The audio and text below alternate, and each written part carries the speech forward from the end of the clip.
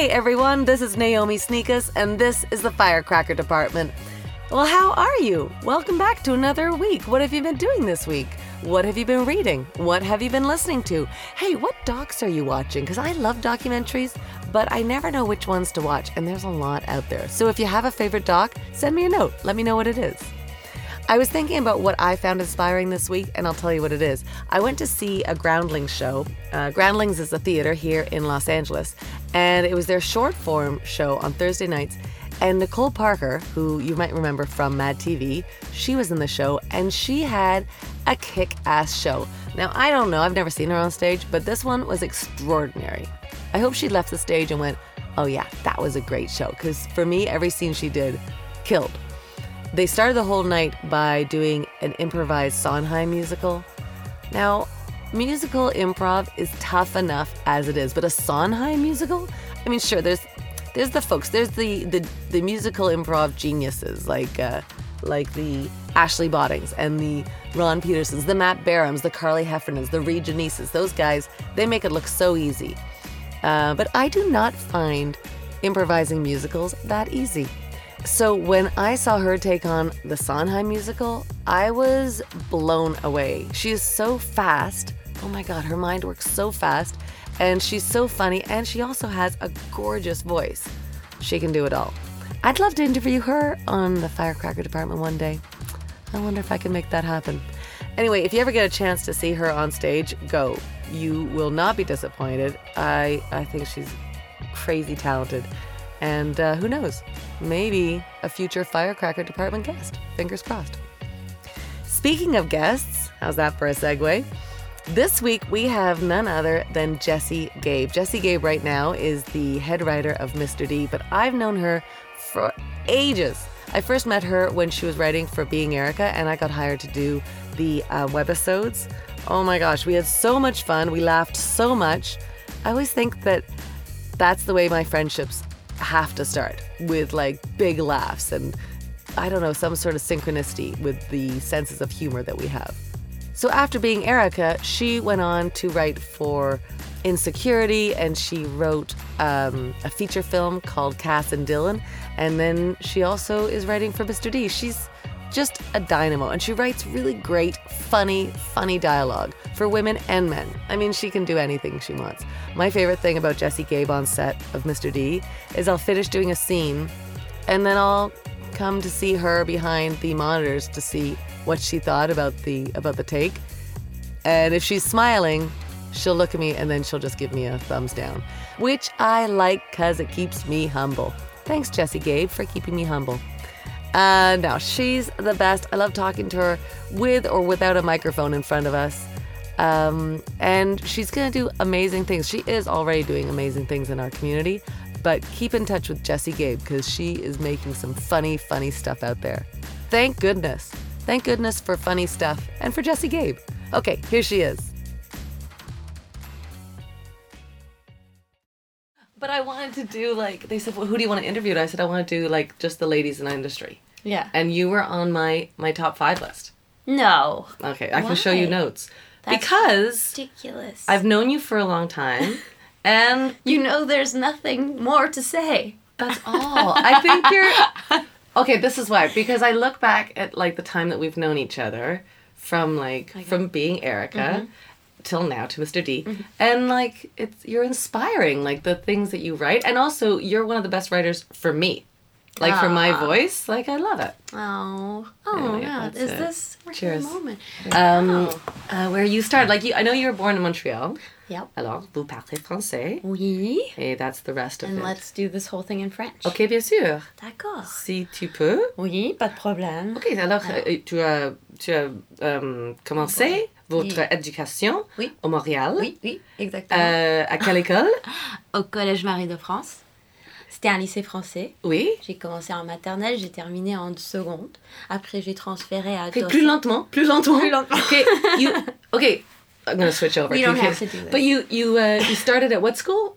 Something? It was called Collège Marie de France, and it was a French lycée. Right. Which is a French from France, France That's why school. your French is Not Québécois French. Exactly. I'm an Anglophone, a Jewish Anglophone who went to a French borderline Catholic school. So exotic. From the age of 5 to 16. Which means what for your psyche?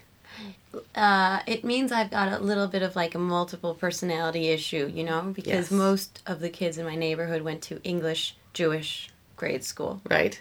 But not me.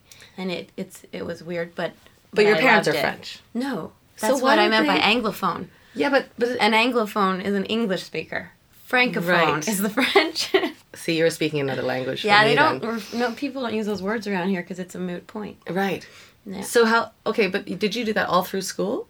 French all through school? I actually started in a French school in like pre-nursery, but I went to this French from France school from kindergarten till the end of high school. Yeah. I left for 1 year. This is what I mean. No one's going to care about No, this. but I'm curious. I left for 1 year in grade 7 because my parents read letters home from sleepaway camp written in English and were so horrified by my writing in English, my lack of English writing abilities. They were scared. At the time, my French was better than my English, and they thought, what's happening to our English child? So they put me into an English public school, and I was there for 1 year, and I just felt like I was missing, like, there's the French educational system is very strong. Yeah. Not that the English one isn't, to be honest. People It's are not gonna also judge great. you. My brother went to that school. It's a great school. So but worried I about felt anybody like, listening I don't to want to this. offend anyone, but I just didn't. I thought I have something special with the French school, with being an English person, but having a French from France education. I didn't want to miss out on it, and I went back. So you went back. But they actually made me take a test. Yeah, I went back. Like your parents were like, we'd like you to not go back to the French school, and you're like, I want to go back anyway. But it was a harder school. Like it was, you know, the schedule in high school. It's very weird. It's nothing like most schools here. Like starting in, first of all, high school starting grade 6, not grade. Here, there's the middle school. Forget that. Right. At home, high school starts in grade 7, but we started in what we called CZM, which is age-wise grade 6. Yeah, I know. I know CZM. I think most. No, but people... it's not. CZM isn't actually. It's first year high school. Right. So it's not grade 6 because grade 6 is last year elementary. Right. Well, this is too much. But anyway, so first year high school, and then I wanted to stay with my age group because I didn't want to be with kids who were older or younger. So when I got moved to the English school, I went into grade 7, which is also first year high school. And then when I came back, I wasn't going to not go back with my friends. So I went back into third year high school. So I never did second year high school. So whatever I don't know to this day, I think to myself, that was in second year high school and I missed it. That's a piece of information. I'll never get that. So, okay, so what did your folks do for a living?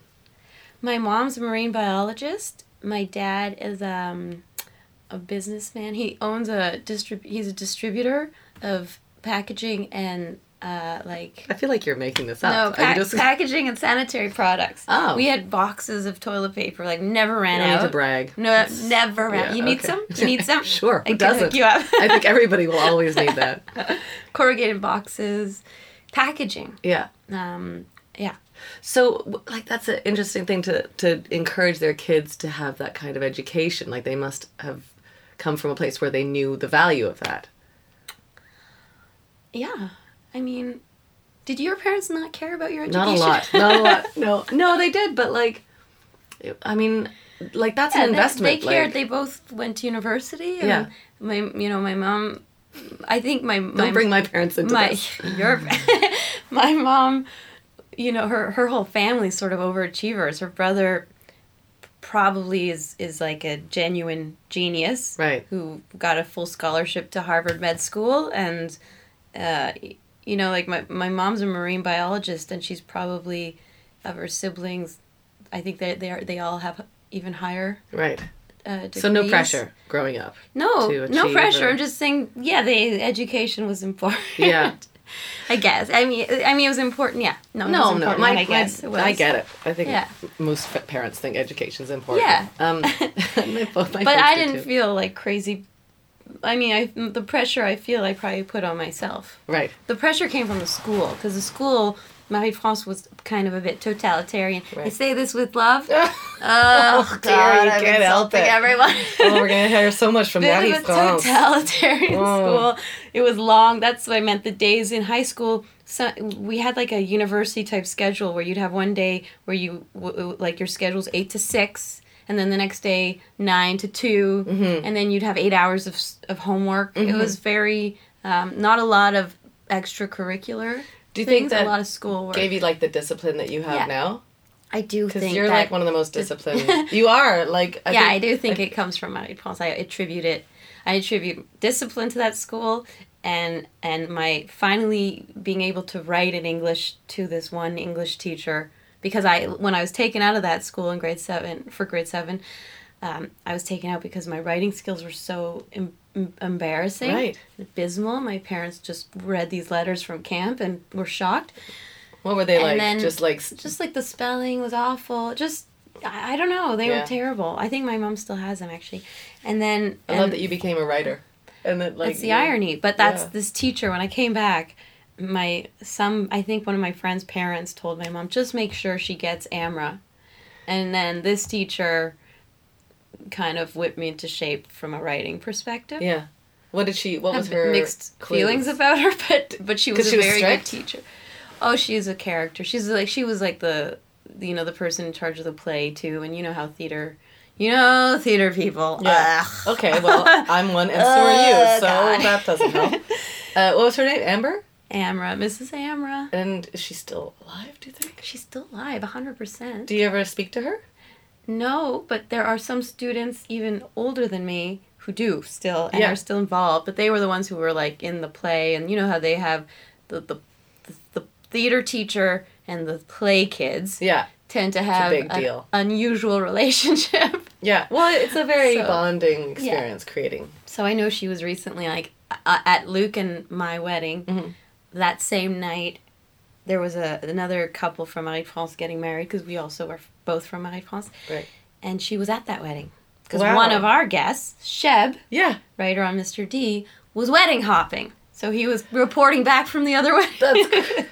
So do you think, like, is that when you started writing, like, for real writing in her class? No. It's just that I started to be able to write. Like, I could put an essay together. Right. That wasn't garbage. Amazing. And then...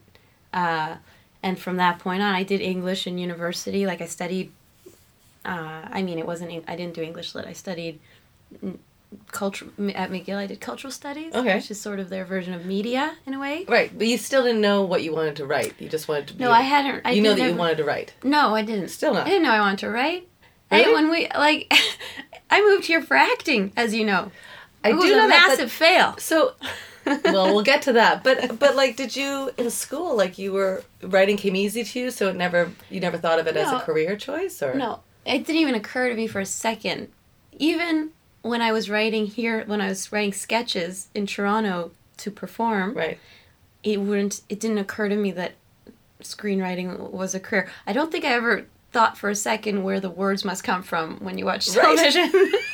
They're just making it up. It just didn't, it wasn't even a thought. Right. Yeah. So, so you got through the school and then you went to McGill, and then what was the impetus to move to Toronto? I went to McGill, and then I had worked in New York in 2001 and then 2003, and the first goal was to live in New York. Yeah. And I immediately after McGill, I moved to New York. I had worked in Broadway production. I moved there, and it was soon after 9/11. What's Broadway productions? I worked in Broadway production. Oh, okay. Right? Like for a production company that puts on musicals. How did you get that? I just got my way in there. Okay. I looked up people and I got in, and I found a way to get like a temporary sort of student visa, so they didn't have to worry about anything. And I just showed up and said, actually the first job I had in New York was with an ad agency. And that was really funny because, again, it was an internship that I tracked down, and I got the work papers in order, and then I had this interview over the phone, and they said, yeah, okay, you're hired. And it was too easy. Yeah. And I thought, oh, God, that was too easy, but okay. Okay. And luckily, I had them send me a note in writing, like an email that said, you're hired, just because it did feel too easy. And then, because then, I moved there, so I got accommodations, and it was only for, that was, a few months, but nonetheless, I had to find a place to live, I had to move myself down there, and then I show up, and I'm like, I'm here for my first day, and the guy who hired me was, a partner, but apparently he told no one, he didn't run it by anyone, and nobody there had any clue that I was supposed to be working there, but they were like, could you just come back in, an hour? And I came back in an hour, and they had sorted it out, and I was good to go, I was working there, but I'm like, thank God, I had the email to show them, and I was like, no, because he was, the creative director in an ad agency, he wasn't the head, the president, right. Oh my God, that's my worst nightmare. So, turning up at parties that aren't supposed to be happening. I was prepping to start, just picking up maybe a waitressing job. But technically, I think the work visa I had to work there. It wasn't like you could just work anywhere. Yeah, that's how. So I was a bit nervous, but it all worked out. And then I moved back in 2003 and worked. And that was, the best time ever for this Broadway production company. And when I left, I said, mark my words, I'll be back. That was in 2003. So, we're 2016. You're not dead yet. I still expect to be back. But what made you... I have been back to visit, but I mean, I wanted to live there. And I grew up going to New York. It felt like a second home because my mom's twin sister lives in Manhattan, and I grew up there every summer. So I was really offended when I went back and realized I got a couple of job offers, and then they said, we actually can't get your papers in order. We thought we could, but we can't. Oh, no. And that's when I came back. I worked at Just for Laughs for 2 summers. And then what did you do for Just for Laughs? I was the industry coordinator for the festival. Yeah. How was that?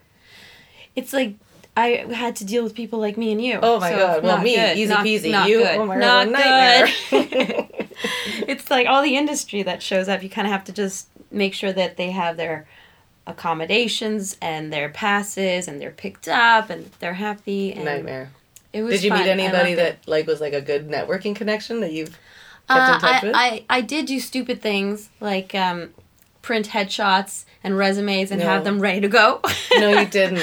That's something my mom would always tell me to do. Just have one in the back pocket. Yeah, I did that kind of thing. Up. I can't say in retrospect that I met contacts that went anywhere, but I met Jackie Mason and I had him call my dad. No. Because he's a big fan.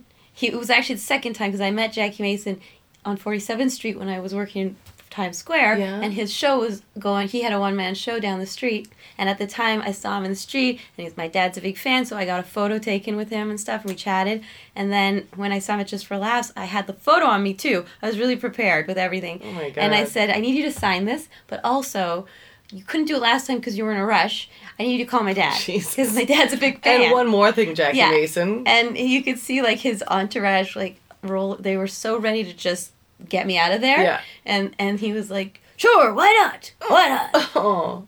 And then I think my dad did his impersonation of Jackie Mason to Jackie Mason. And I don't think Jackie Mason even recognized the jokes because my dad's imitating things that he's got on CD that are from the 60s and Jackie Mason doesn't even remember them, and I just hear him going eh. But you wanted to be an actor this whole time, all these little pieces. I wanted to, but I didn't exactly have, it's you weren't hard going to say theater it school. in a real, I wasn't, right? I wasn't getting anywhere. No, I took acting classes in New York. I went to HB Studio while I was there. Yeah. Took tap. I took Meisner with Hell. Why was it Hell? Meisner is not my thing. I It's can't for remember some which people, one. it's not for others. Is Meisner the one where you reflect back and forth? Yeah, the repetition exercises. But also the class, I took this class, it was in this little tiny studio upstairs in Carnegie Hall. Fantastic. No, it was in Carnegie Hall, above Carnegie Hall. In this tiny little stuffy office where there's no ventilation, and the teacher was 75 and he smoked a cigarette, and it was from 6 p.m. till 2 a.m. 3 times a week. So it was misery. Yeah, right? I would be throwing up. It was awful. Yeah. It was just... But, you were, there must have been something in you that went, I'm going to get a job doing, at the Broadway productions, as opposed to pursuing acting. Why weren't you pursuing acting full-time? In New York? Yeah. And before that, at McGill and stuff like that. No, because I did a minor in theater. Because I was just dipping my toe in at the time. I just started. I never did it in high school. Never. Nothing. As a child, I was probably considered almost clinically shy. Clinically? Yeah. Is that a It is a thing. Is it? Sure. Oh my God, I've been diagnosed with shyness? You can be, yeah. Oh. I wasn't, but I was very shy, and it wasn't until, like, I did a minor in theater, and I started to, like, get a taste of it that I was like, I liked it. And I really only started to love it when I came to Toronto and was doing sketch, because I was like, oh, I finally understand a world of acting that I enjoy. Because it's not the same doing sketch comedy acting and doing, like, when you're in acting class, and at least what I understood from it was to keep everything very real and small and like just and then you found sketch feel it, and make you're sure like, you feel it, and then sketch, I don't have you can go big and you can be more playful, and I mean I think I realize now I probably could have. What I'm saying is, like, I sound ignorant. You can go big and playful in real acting, but I didn't get it fully back then. Yeah, or it didn't work Second with you. City opened my eyes a bit. I just took 2 classes there. Mm-hmm. But it changed things a bit for me. I had more fun with acting after Second City classes. So did you go right into, like, when you came back from New York, did you start working with your sketch group, the Fade to Brown No, folks? we went to New York, then went back to Montreal. I was working at Just for Laughs. Yeah. And I was like, this is a contract. It wasn't full. I was there for like 4 months or something, and then I was like, then what? Yeah. So I'm like, I'll just move to Toronto and see. And I told myself I'm just going to go for a year. Right. And when you're like... Yeah, I didn't want to, like, have, like, I didn't want my parents to panic. If I'm like, I'm moving there to be an actor, they would have freaked out. Yeah. I'm just moving to check things out. Yeah. Yeah. They're like, you can barely speak English. How are you going to survive? Yeah. No, I could speak English. I mean, I'm an Anglophone. This is what I'm telling you. That was the jokes. Yeah, I said I was going to move there for a year. That was my first intention, just to see what's happening, because I just didn't know what I could do in Montreal. Like, I just didn't have any sense of what there was for me, other than working maybe at Just for Laughs full time. Yeah. I just didn't know where else to look. So I moved to Toronto with no plan. I found like the most, like, a pretty unsanitary living situation. Yeah. Where was that? What neighborhood? Little Italy, up the street from you. No, really? Yeah. Right. The neighborhood was great. Just this particular place. And then that sounds and then like... I just started auditioning for anything I could find on Mandy, you know? Yes. Like anything, Yes. like student films and whatever. And then the sketch troupe was an audition that No kidding. we got together through one of the guys in the troupe held auditions. And then... So who was in Fade Brown with you? Fade to Brown. It was Amish Patel, Sean Ahmed, Bobby Umar, myself, and Dan Stolfi. Right. Who I'm still close with. Yeah. Yeah. And how long did Fade to Brown go on for you, like, as a sketch group? Because you guys worked a lot, and you were sort of like one of the first sketch groups to shoot stuff too. Well, I don't know. Like, it felt to me like in the sketch, right. in the sketch industry, like, it felt like you were you guys worked at producing stuff. You were hustling. Oh, we tried. We definitely tried. Mm-hmm. We did a show at Panasonic. That's right. See, I mean that didn't happen a lot in those days, I don't think. No, I guess, yeah. We were hustlers. That's for sure. Mm-hmm. It was a South Asian sketch troupe. I was a token white girl, and Dan was a token white guy, and it's a community that's very supportive. We Right. had a very supportive audience. Amish's buddy Ryan was in film school, so he wanted to shoot things with us. But that seems like that would be a good, you got your writing chops a bit with that. I got process. I got some writing chops in that, Yeah. for sure. I did a lot of writing with that group, and but it never occurred to me to do anything. Like, I honestly didn't know where I was going. I really didn't. I was starting to think about applying to do a master's in theater, because there's a program, I forget if it's at Humber, I forget where at the end of the program you get your master's degree, and you also get a teaching degree, so you can either do whatever you could do with a master's, or you could teach. And I was beginning to think about that, and journalism and things like that. And then I said, did I ever tell you this story about the train? I want to hear the story though, because it's really good, because it was a tipping point. Like, I think in our world The of train like, story changed everything. Yeah, like in our world of like creativity and arts, like I think there's always some sort of story that makes you go, and that made everything different. Yeah. And it was the train story. Yeah. So where were you off to on the train? I was on my way back from Montreal. I used to take the train to Montreal a lot. Love it. Went home. So I was coming back, and I took it regularly. So I was acutely aware of the train conversation, and I was starting to hate it. I thought, not today. Right. Today I'm going to shun it. Like, I'm going to shut it down before it begins so that I don't want, like, 5 hours of, like, small talk. In Europe, they have trains where you're not allowed to talk. So I think I was trying to start that trend.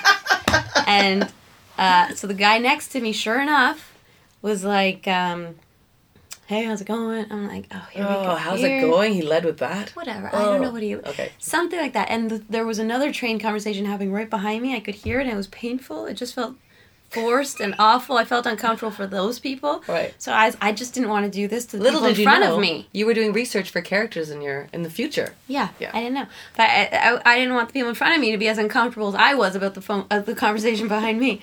So he starts talking, and I was very curt and shutting it down. And then I go back into my book, and then he kind of got the hint for a bit. And then maybe like a half hour later, he tried again. And I wasn't trying to be mean. Like, he was a nice guy, but I just didn't want to get roped into it for hours. So I was curt, shut down. And then about an hour out of Toronto. So here's the crazy part of the story. It's a bit of a long story that nobody has time for right now. I think this is such an interesting story because you're like one of the most prominent female comedy writers in our industry. Like, I want to find out where you started. That is a lie. You're a head writer on one of the top shows on Canadian television. So I appreciate take that, put it in your pocket, save it for later. Okay, so go on. So you're in the train. So the backstory. The backstory is that, first of all, one of the other crazy things I did when I was working at Just for Laughs is that an acquaintance of mine, I think this is a history of having not much of a life, is what's going on. Okay. So this guy I knew who I wasn't even that close with, a mutual friend told me, like, my friends growing up knew that I had a thing when it came to, like, Broadway and like, I loved it. Oh my God. But they didn't know where I was fans of placed Broadway. In that world. It's just they knew I loved it all. Yeah. So, and comedy too. Like, they knew that I was fascinated with it, but they didn't know what I was doing. Neither did I. But the point is, this mutual friend told me, this guy that we both know is he's going to be a screenwriter. He was like moving to Israel for a year to write some specs, and then he was going to move to LA where he had some contacts, and he was going to make a career happen. And she's like, you should talk to him. And I don't know. If someone says you should talk to someone, I just do it. I don't really know why. Sometimes I say, someone told me I should talk to you, and then I wait. Yeah. I think that's great, though. So we chatted. He was like a neighbor kid, and I knew him at Dawson, but he was a neighbor kid. Anyway, so he and I didn't even know what a spec script meant at the time. Right. I didn't know what any of that meant. I just was like, tell me about this. What is this this mutual friend of ours speaks of? Anyway, to make a long story short, he explained it to me. He told me what a spec was, and I was like, how interesting. Maybe I'll write a couple too, and we could like trade and comment. And he was like, all right. So for like a month or two, we would sit together in coffee shops a few times a week, and we'd be writing. He's a guy. Can you say his name? His name's Moy Schler, but I don't know what he's doing today. Yeah, like, I think he's still in LA, and he's doing stuff. He was a tipping point cheerleader. Yeah, I think he's still working in the industry. I just don't know. I don't know what exactly he's up to. But anyway, he wrote, I wrote, we both wrote specs, and so I walked away from this little,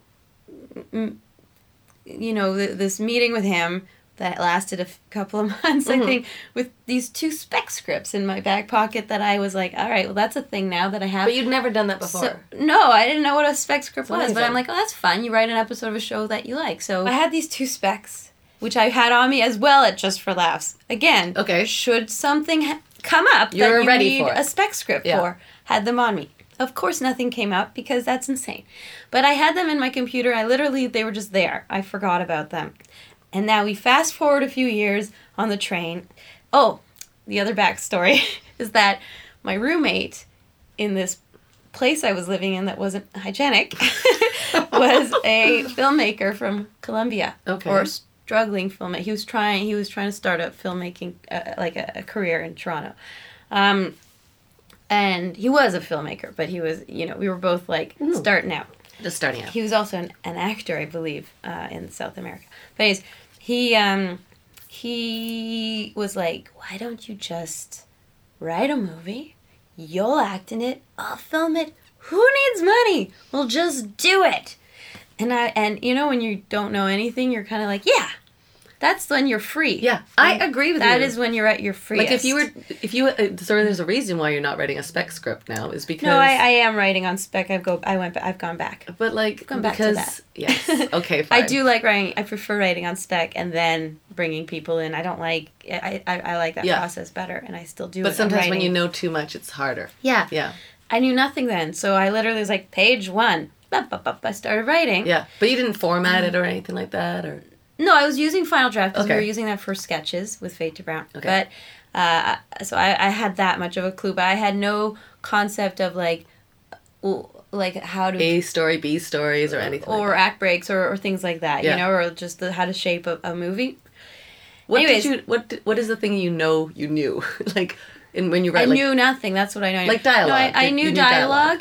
I didn't know nothing. Like, I'd been working in sketches for a while with sketch. So you knew characters. I understood characters, and I just thought, wouldn't it be interesting to write a movie that deals with euthanasia, but try to make it a comedy, but not be disrespectful to the theme and the topic? Like, you know, not like a comedy, like, haha, but like, you know, one of those, I mean, I don't want to relate to in any, like, the movie is so far ahead of what I did, but I just had a lot of admiration for, like, Life is Beautiful, because you laughed through a Holocaust movie, but it's not disrespectful. Oh my God, that was such an amazing movie. So I was like, that was the challenge I posed for myself. Oh, if I had a dime for every euthanasia comedy script I read. Oh my But God. I didn't want it to be like balls out comedy that's disrespectful. Yeah. Anyway, so I started just writing it, and then and so when I was on the train, I was like, I should work on my movie. I was almost done at this point. So I opened my laptop and I started typing, and then the guy next to me recognized the Final Draft format. So immediately he was like, what are you working on? And I remember thinking, we're going to do this. There's only an hour left in this train ride. Let's do this. I closed the laptop. All right, let's talk. Let's just figure this out. So we started chatting, and he started telling me that he used to be a comedy writer in New York, and he almost had an opportunity with SNL, but it fell through, and he's given it up, and he doesn't do it anymore. Now he's a lawyer. And it was at the point when he said where he worked, and I said, my friend works there. She's a lawyer, and he definitely knew her, that I started to not think he's full of shit. Right. Until that point, I was like, in New York, I would, like, you go to Kinko's, and the guy's like, oh, I'm an agent, I'll rep you. Like, everyone seemed to be a little bit full of it. Yeah. So I didn't trust people instinctively. So anyway, but when he knew my friend, it kind of broke down a bit of the barrier. And so we were chatting, and then he said, he's like, well, let me read a little bit. Like, we were talking about writing. He's like, let me read a bit of what you're working on. And he kind of, like, was judging it or something. So like, right then, he opened the laptop? He's like, yeah, let me just see. Well, so what he said, actually, I think I'm going out of order. He said, my cousin is an agent, and if you want, I could introduce you. And I said, he said he's a lit agent. Never thought about. I mean, like, when he said the word, I think I understood what he meant. But until that point, the word lit agent didn't cross my mind. Yeah. But he said, I was like, what agency? He's like, I can't remember the agency, but his name's Brent Sherman. And I said, characters, because I know that because I've been on their website, because I wanted to get in with characters as an actor, and I was nowhere near successful enough, really, for them to consider me. But I'd been on their website. Yeah. I looked up, I'd seen the names of the agents, and I recognized that name. So this guy's becoming more and more legitimate. So he's like, his cousin's Brent Sherman. He's gonna, and so he's like, well, let me just give it a quick read. Like, show me. I don't know if I showed him my movie or I pulled up maybe one of my specs, and he was like, yeah. I'll introduce you. And now I can't even remember at this point how that connection ended up happening, but he put me in touch somehow. Like, I guess maybe I gave him my email or something. He put me in touch, and my first meeting with Brent was like, Jesse, I don't really know, I don't usually meet with people at your level. I'm not really sure what you're doing here. And I was like, I'm not really sure what I'm doing here either. I mean, talk to your cousin. He made this happen. Right. Because it's hard to get meetings with Brent. Yeah, it's not, like, I didn't know what I was doing there either. I was just so excited to be in the building. Yeah. Because I'd walk by it. I was like, it's hard to access this building. Yeah, Fort Knox. And so I got, so he told me, anyway, this feels like the longest story, but he told me I needed to have TV writer friends. And I didn't have any. I had sketch writing friends, but he's like, you should know people. Like, you should get out. You should know people. Yeah. And I was like, I can't help you there. I'm sorry. If that's going to be the make or break deal here, yeah, I can't. Like, what can I tell you? I don't know any professional television writers. And he said, go talk to my assistant Matt, because he's going to be a writer. Matt Heater, who's now a very talented and successful writer on Degrassi.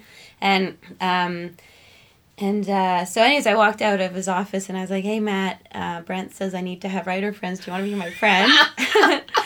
And oh my gosh. And Matt was like, sure. And then it turned out Matt lived across the street from me. No. Yeah. So it was all very so serendipitous. And we did become friends. And he kind of mentored me. And that's where I did rework my specs, because Brent would give me notes. Matt would mentor me a bit. We would and I would rework them. And I'd send it back. And then we got into this little cycle of me getting notes, turning around new drafts. I think I was being tested, looking back, to see what I was willing to do, what I could do. And then... and were you enjoying that process? Where you're like, this is exciting? Well, honestly, I was working 2 days a week at the Madison bar. Yeah, yeah. And other than that, I had a pretty open slate. Yeah. Other than Fake But were to you Brown. jazzed by this? Were you? Yeah, I was excited. Yeah. It was fun to work, but it was also... I was lucky that I had the time, because I was able to turn things around quickly, which told them I was excited, so they could see it. Like, if they gave me notes and I came back to them 4 months later, maybe things wouldn't have turned out the way they did. Right. Like, it was nice. I think it was a good way for me to show them that I was excited, because I did turn things around quickly. Yeah. And I always think that's a really good sign. If somebody says, "Can you do this?" I'm like, "I'm going to do it by tomorrow." Yeah, I get it done. I have to stop promising that, because sometimes they're like, "I'll do it tomorrow," and then I'm like, "I can't." Yeah, and then which that's is not normal. good either. But I did then have a lot of. I do get things. You're but disciplined. That's my discipline. But anyway, the point is, so Matt helped me a lot back then, and then eventually. I wasn't quite sure what was happening, because I was getting notes and I wasn't sure where this was going. And then Brent called me one day. I think I was at a point where I thought, I don't know what's happening. I'm not sure this is going anywhere. And then he called me with an interview, and for a job, for basically, well, it wasn't Being Erica, but it was for Sophie to be the coordinator. Yeah. And Matt had been the coordinator on Degrassi, so he was like, Jesse, I'll show you the ropes, not to worry. If you get the job, I'll show you exactly what it means, what you'll have to do, because I didn't know what that meant. Yeah. And so I interviewed for Sophie with Howard Busgang and Shelley Scarrow, and then they offered me the job, and then something happened where they decided I think they didn't have the budget or something. They weren't going to hire the position at all. Right. So in the end, I didn't get it, but she recommended me to James for Being Erica, and her husband James was on that. So there was a sort of a quick turnaround that I went from Sophie onto Being Erica instead. Wow. And I met with Jana and Aaron, and then I started on that as coordinator, and then I moved up on that show. That's and the movie on the train, Cass and Dylan. That's right. Cass and Dylan was made into luckily Richard Dreyfuss and Tatiana Maslany. Budget, yeah. But thank goodness. That we'll go back. I want to talk about Cass and Dylan. I was supposed to play the lead with my roommate. Yeah. Shooting it. What was your roommate's name? Alberto. Yeah. But I'm okay. I'm comfortable. I've lost touch with him, so I'm not sure. Yeah. But I'm very comfortable with the direction it took. Yeah, Richard Dreyfuss is no. Yeah, it was slouch. It was yeah. Tatiana Maslany, I think you're doing okay. It was a good team. But looking back at something like that, you rose quickly. Getting a job at Being Erica, that's fast. Do you think that would still happen nowadays? It feels like you were just in the right. You, because here's what happened. Okay, good. This is where it's all about. I wrote the webisodes. Well, you were in them. Yes. And I think that's the reason why they became award-winning, right? Yes, because you nailed them. No. And that's not to take away. So did Erin Carplug. I can't. She was fantastic. And so did everyone else who was in them. Reagan, Pasternak. They were great. Yeah. And I think Ron Murphy directed them. Season 1 and 2, I think. I think so, yeah. Ron Murphy, yeah. In fact, he's the person who recommended you, because I didn't know you, and at the time I was like, the character must have red hair. You were the only person who didn't have red hair in the audition. Yeah. But, and the webisodes were well received. So that gave you, like, prominent gave me an opportunity to write on the show, because next season they offered me, like, a story editor or junior story editor position. And then after that, story editor, I guess. So it allowed me, it got my foot in the door, which is, I guess, how a lot of writers, I realize now, get in, is through story coordinating. Well, for somebody that didn't even know, like, that lit agents were a thing. Existed. Like, that was a quick transition. I was lucky. I mean, I don't forget that I've been lucky. But all along the way of, like, writing, that's all I want you to say. I'm lucky. I'm very lucky. I am. But all along the way, like... Because I did not know what I was going to do with my life. I was getting real scared. Yeah, but, like, didn't you also want to be an actor during those... Like, so you well, would have I don't know these if you recall, but in season 2 webisodes, I performed with one Naomi Sneakus. So well. The dynamic duo of Gabe and Sneakus. Of course I do. I still act when I can. And I watched still like it. But Agnes and Harold. Did you? Your web series. Yeah, it's really sweet. And you guys have great chemistry. Well, sweet. You guys, I watched a bunch of breakup and... horrible things scenes. Said to but each other. You have great chemistry, you and Dan. I do love working with Dan. I realize I still love acting. And the last thing I acted in not too long ago was with Dan. And the thing that I realize is that I love acting, but there are a lot of conditions around it. I don't love acting anything, and I don't love acting with anyone. But I love acting when I'm in a certain environment where the chemistry's there and it's fun. You know what I mean? But like an actor will take any script and dig their teeth into it. I love acting in things I write, in things that Sheb writes or Dan writes, like especially certain things where like the comedic sensibilities are similar to my own, and with people that I love acting with. But you know that, so but I think if ever why... I can be in things that I write or you know, it's just, it's not quite the same as being able to say I'm an actor and I act. No, but you have the chops available to you. It's just that you're very busy as a writer. You can't do it all, really. I mean, you've got a break now for a week, right? So you could actually produce a quick web series. So I'm pretty lazy is what I'm saying. Yeah. No, I'm writing... Look, I tend to... Like, there's a lot of things that I've written where I'm like, if ever we make this, I'd like to play this role. Yeah. And it's usually a smaller role because I don't want to be ridiculous about it or hold the project back because I'm insisting on the lead. I'm kind of a realist. Right. But then you hear the Sylvester Stallone story. I know, and then I get a little worked up, or like what's Nia Vardalos story. Yeah, like the Big Fat Greek Wedding had to be her, and look what she did with it. But I guess it's just that I can't deny the fact that I know people who are better than me. Like I just know someone who will play that lead role better. So that's the thing that makes me not want to do it. But well, it's also muscles, right? Like the muscle as a writer is well tuned right now. Yeah. Like you've worked out a lot, and as an actor, maybe it's not as flexible. If you suddenly switched gears, it's like an 80-year-old like flexibility. My acting muscles just you. I think you see me do improv with you. Nothing. I went blank. I couldn't think of one line. All I remember is you wore your tap shoes. All I remember is I immediately went into a French accent because it was all I can think about doing. Yeah. And it wasn't wrong. It wasn't right. That's the beauty of improv. Okay, so after being Erica, that wrapped up. How was the writing room of being Erica? I haven't been in very many writers' rooms, but I imagine them intense.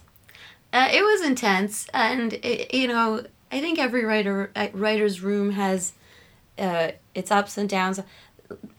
Here's what I'll say. Being Erica was an amazing opportunity, and I am eternally grateful for it. And that's Jana and Aaron gave me that opportunity, and they started out, they started my career. Mm-hmm. And there were challenges, but there was a lot of fun as well. I met Lindsay on that show, who is now my occasional writing partner, who's on Mr. D, Lindsay Stewart. And we have a great working relationship. Yeah. We write, she's on Mr. I just said that, right? Yeah. She's on Mr. D. I created a show with her. So, you know, there's challenges in every writing room. Yeah, I think it's how you get through them, right? And you guys did pursue past that. It was a hard show. Yeah. Too. Yeah. It had a lot of rules. Yeah, right. Yeah, that wasn't easy. I did this show in England, which was really fun. Oh my God, the Coronation Street. Yeah, it was just a development. Yeah. It wasn't a show that went to production. But that's pretty cool. It was that was a fun gig to get on, because that was, it was like, they were trying to do a Canadian Coronation Street, so it was with Shaftesbury, and the idea is they flew us to England, to Manchester, and we kind of experienced coronation. We shadowed. They showed us around. They gave us a tour. You know, we sat in on a writer's room, and the writer's room was crazy. It's so different. Like what was different about it? There were like 40 people in that writer's room. Insane. And they do it. Their whole system is different from ours. Like, it's kind of hard to even explain. They sort of, they get together in this huge room, but there was this unless I misunderstood, it was like there were these story fairies who were like, I'm sure you did not misunderstand. They were considered the juniors. Yeah. But they were, I think they were considered juniors, but it seemed like they were doing the hardest job, which was they were really breaking story. Although they must have been using the writers' pitches. But then they'd go and they would kind of put this map of like 1,000 episodes, and then dole things out to the writers who were all over England. They weren't all living in Manchester. Some were living in London. They would go off, like, they only got together in these huge group meetings like once a quarter or something, like 4 times a year, something like that. Yeah. I could have misunderstood, but I remember thinking this is the strangest writing process. But obviously it's working for them. Well, how many? So it's been, I don't know, 100 seasons. Yeah. So you did that. You and that was a team that was really fun to be part of. Yeah, right? that was fun. We went up there, and then we came back. We all wrote episodes. Yeah. And you know, I mean, it didn't. I don't know if they might still be.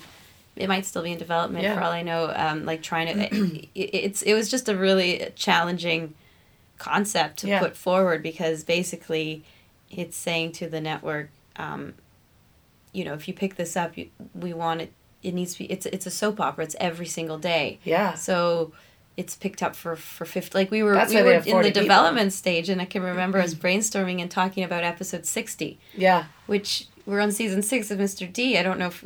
Yeah. Well, I guess we've hit 60, but like. Yeah. Just. It's not like something you'd be talking about season 1. Yeah. Yeah.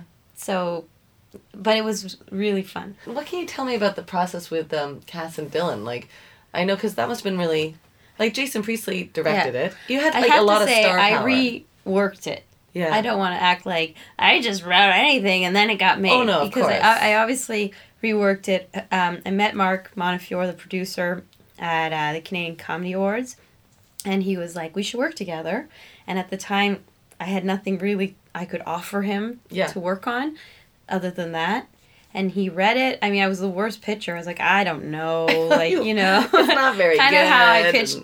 You know, when you invited me here. Yeah, you're like, I don't know if you want to talk to me. Oh. At one point, I was like, oh, just don't come. I know you did like say that. You actually specifically wrote that. Yeah, you're fired from a podcast interview.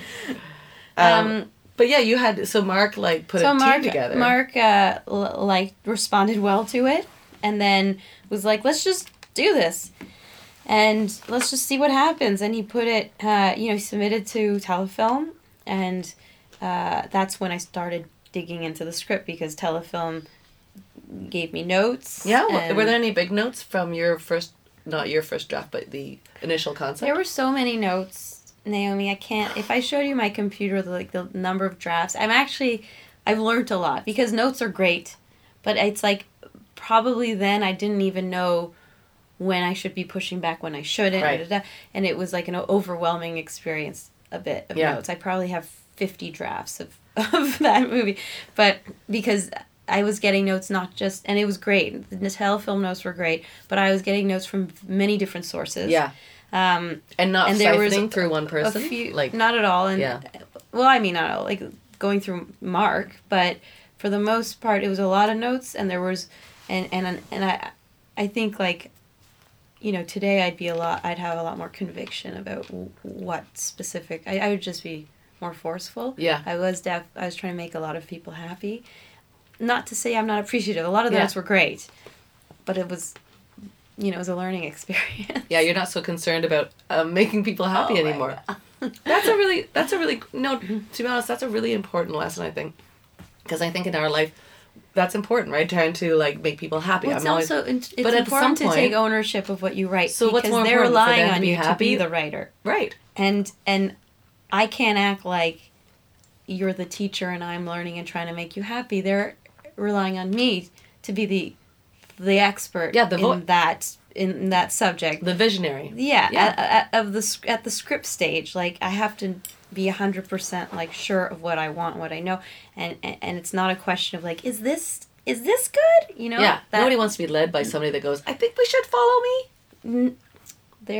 Is that a quote? No, but it could be. It's good. That could be on a T-shirt. But where do you think that kind of confidence comes from? Like, that's... I didn't have it. But now, I've like, learned where it. did you... Probably Mr. D helped a lot. I mean, Yeah. I was sort of thrown into being the head writer on Mr. D. In retrospect, I'm very grateful to Mike and Jerry, but at the time I was pretty terrified when I first started. And it was, a rocky start. But now I think it's been so great. Yeah. They've been super generous with their faith in me and with letting me take over the room. Yeah. And I think that, like, what confidence I have. Yeah. What little shred of confidence I have comes from, like, it got built over the last few seasons, leading a room. Yeah. Mm-hmm.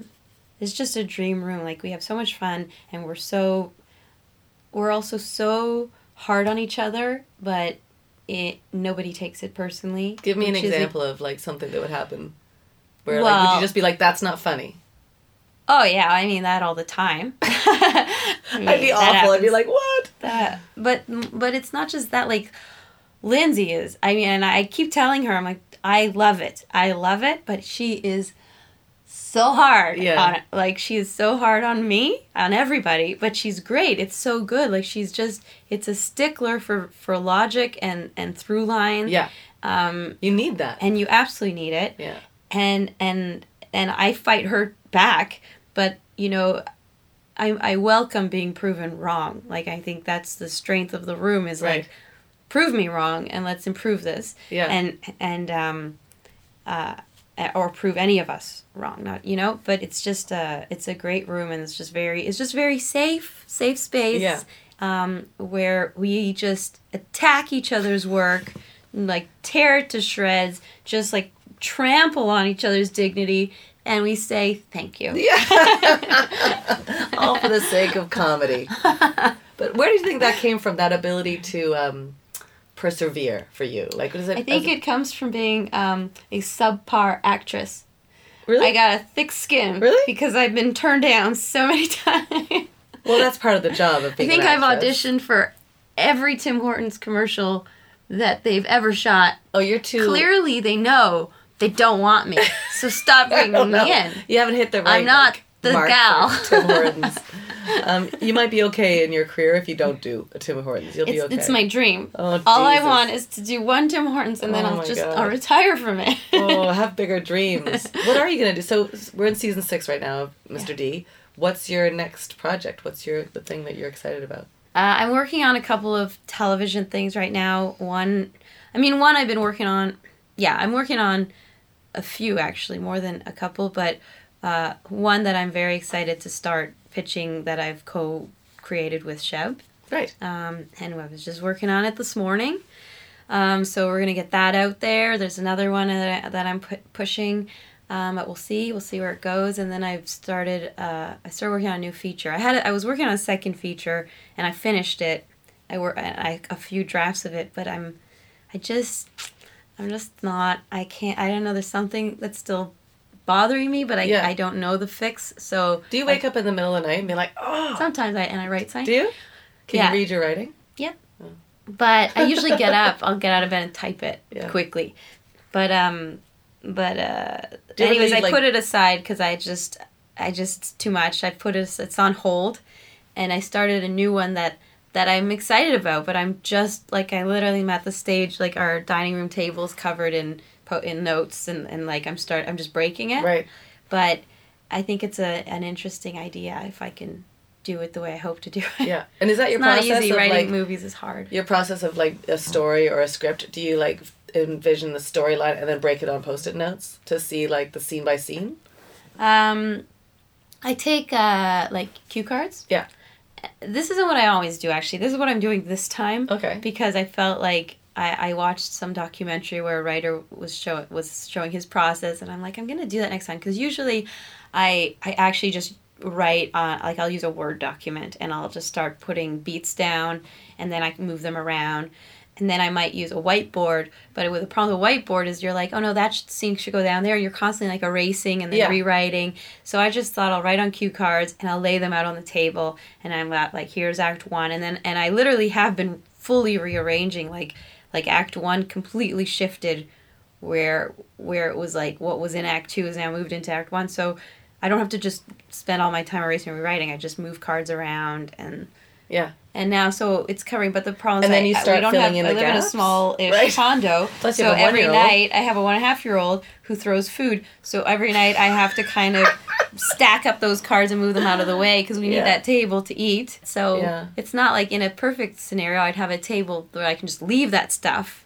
Well, I'm excited to see what you do next. I think everything you do has, I'm so intrigued and curious about what the voice that you're developing. It's really cool. Thanks, Sam. Well, thanks, Jessie. Thank you. Thanks for coming and chatting with me. Fun.